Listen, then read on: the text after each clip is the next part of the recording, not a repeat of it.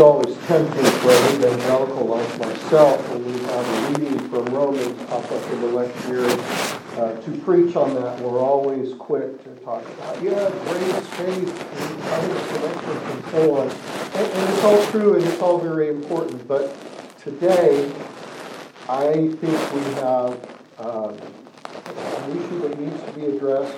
And honestly, I'd be an active pastoral malfeasance if I didn't.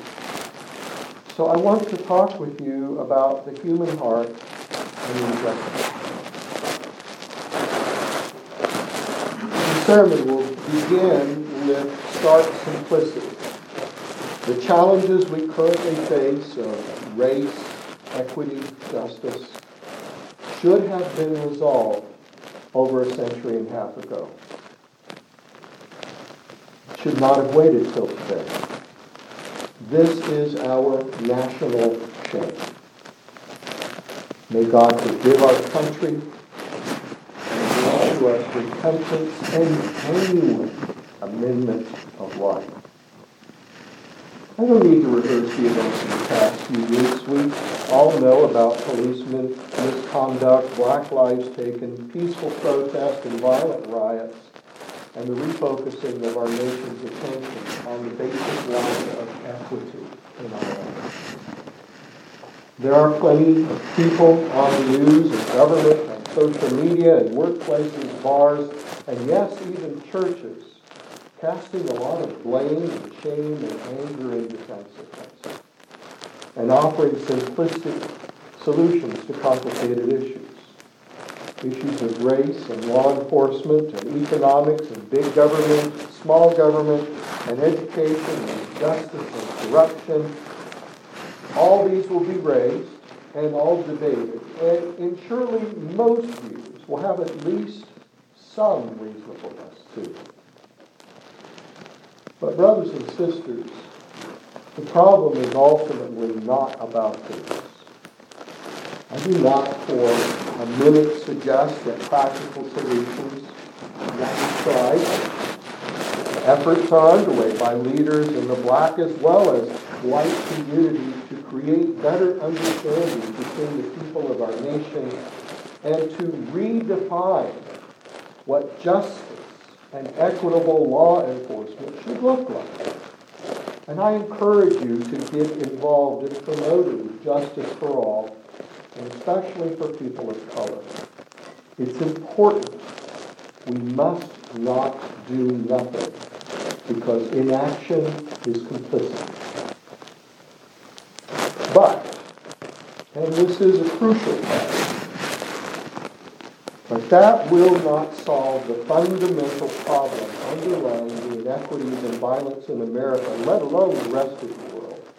The fundamental problem, my friends, is the human heart. The prophet Jeremiah said, "The heart is deceitful above all things and desperately wicked. Who can understand it?" We read in Genesis that the Lord saw the wickedness of man was great in the earth, and that every intention of the thoughts of his heart was only evil continually. We see the same today in our modern false prophets, those who preach the so-called prosperity gospel. The list of who sins is astonishing. They are those the Apostle Peter said actually train their hearts to seek after wealth at great expense of others. The violence and anger of the past few weeks are symptoms, terrifying symptoms of a disease of the human heart, which the Bible calls sin.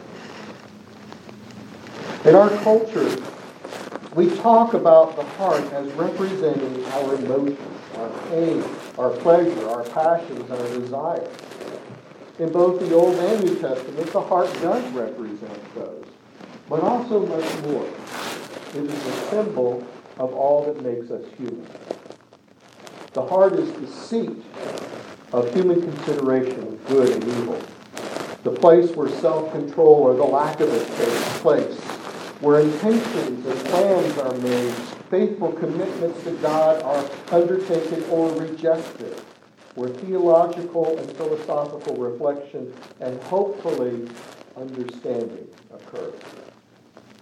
Sin affects, or perhaps I should say infects, each of these activities of the heart. Sin is not a mere human fallibility. It is anything that falls short of God's standard of righteousness. Anything. Since the first trespass against God, sin has brought death and destruction into the way. Sin is always the result of choices, either ours or somebody else's. Even to say that hurricanes happen because we live in a fallen world is to acknowledge that someone, somewhere along the line, made a choice to abandon God and seek death. All humans, including us, are sinners. We're all guilty of rebellion against God. All of us have laid the lash to Jesus' back, thrust thorns into his brow, drove nails into his hands and feet, lifted him on the cross, pierced his side, mocked him. All of us. All of us. This includes not just individuals, but nations as a whole. God is sovereign over all the earth. He has the right to execute justice over nations, and he does so. Indeed, the Gospel of Matthew tells us that there is coming a day when the nations will stand before God and answer for their deeds. America, nationally and individually, indeed all humankind, has a devastating heart problem. We suffer from coronary arteries blocked by an absence of empathy for others who are unlike us. We are plagued by congestive heart failure, where justice and opportunity do not flow equally for all. We are diseased by a viral cardiomyopathy which attacks the muscles of the heart, robbing us of the strength to stand against evil. What do we do? Where do we look? Who should we blame? If our response starts with, if only they, if only he, if only she, or if only you, then that is a symptom of the sickness of our hearts. Jesus tells us in the Sermon on the Mount that profound kingdom-centered change, God-honoring change, begins when we look at our own sins rather than those of others. If only I, if only we, is where the healing of the heart commences. James tells us in the 4th chapter of his epistle, draw near to God and he will draw near to you. Cleanse your hands, you sinners, and purify your hearts, you double-minded. Be wretched and mourn and weep. Let your laughter be turned to mourning and your joy to gloom. Humble yourselves before the Lord, and then he will exalt you. This is where we should be today. This is the state of heart that God intends for us. A kind of intensive chemotherapy of cancer of the heart, where we are called into the pain of mourning and weeping for our sins, both as individuals and as a nation. Setting aside our silly pursuits of entertaining distraction, humbling ourselves before the Lord, and trusting he will redeem us. In Chronicles 7:14, we read that people who are called by my name humble themselves, pray, and seek my face, and turn from their wicked ways. Then I will hear from heaven, and will forgive their sin, and heal their land. Now, I know, and there are several seminary-educated people here, I know that this is about the nation of Israel as the dedication of the temple. But I also know that God will honor any nation he calls upon. Many have challenged America to do this in our history. Men like our evangelical founding fathers, Patrick Henry, John Jay, Samuel Adams, and black Christian leaders such as Bishop Richard Allen, who founded the African Methodist Episcopal Church, or Mordecai Johnson, a Harvard-educated black pastor who was the first black president of Howard University, and Alexander Crummell, an Episcopal priest and professor who believed the church should not only be a place of worship, but a center for education and community welfare. Psalm 33:12 says, "Blessed is the nation whose God is the Lord." I do not believe that if we follow 2 Chronicles 7:14, if we follow that agenda that God gave to Israel, that he will turn his back on us. I am convinced that if we humble ourselves and pray and seek God and repent, then God will heal our nation. Humbling ourselves, praying, seeking, and repenting.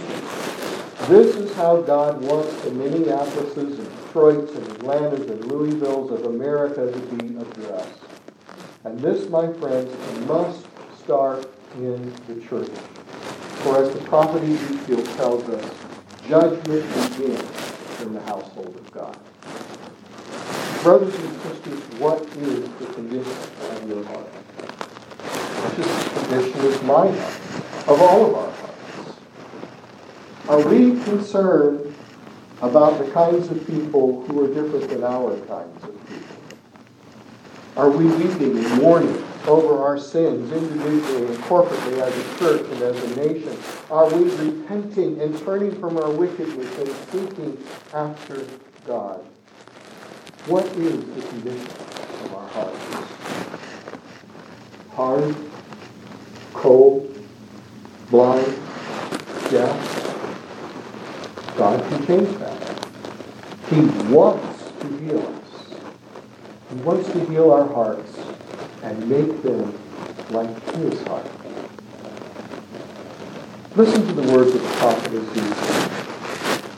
I will sprinkle clean water on you, and you shall be clean from all your uncleanness, and from all your idols I will cleanse you. And I will give you a new heart, and a new spirit I will put within you. And I will remove the heart of stone from your flesh and give you a heart of flesh.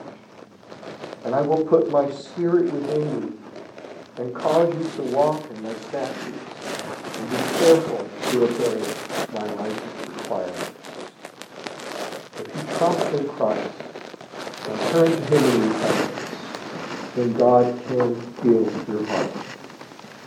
Imagine a nation of heart-changed people.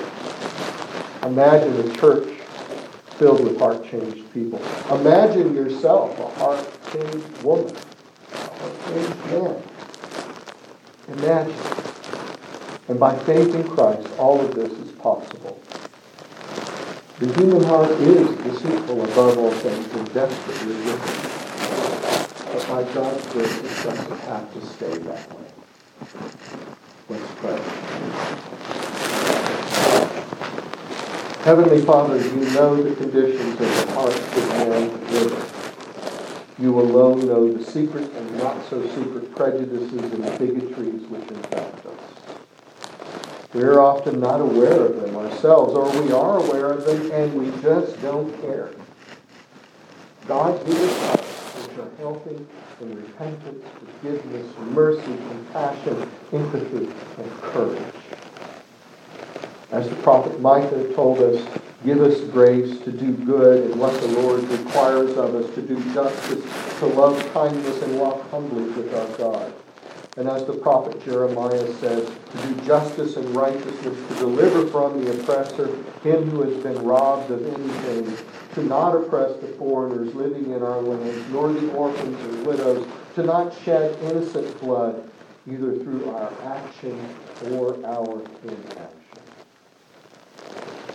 And may all of this be done, not for the glory of an individual, or a group of men and women, or a cause, be it ever so noble, but all and only for Jesus Christ's sake.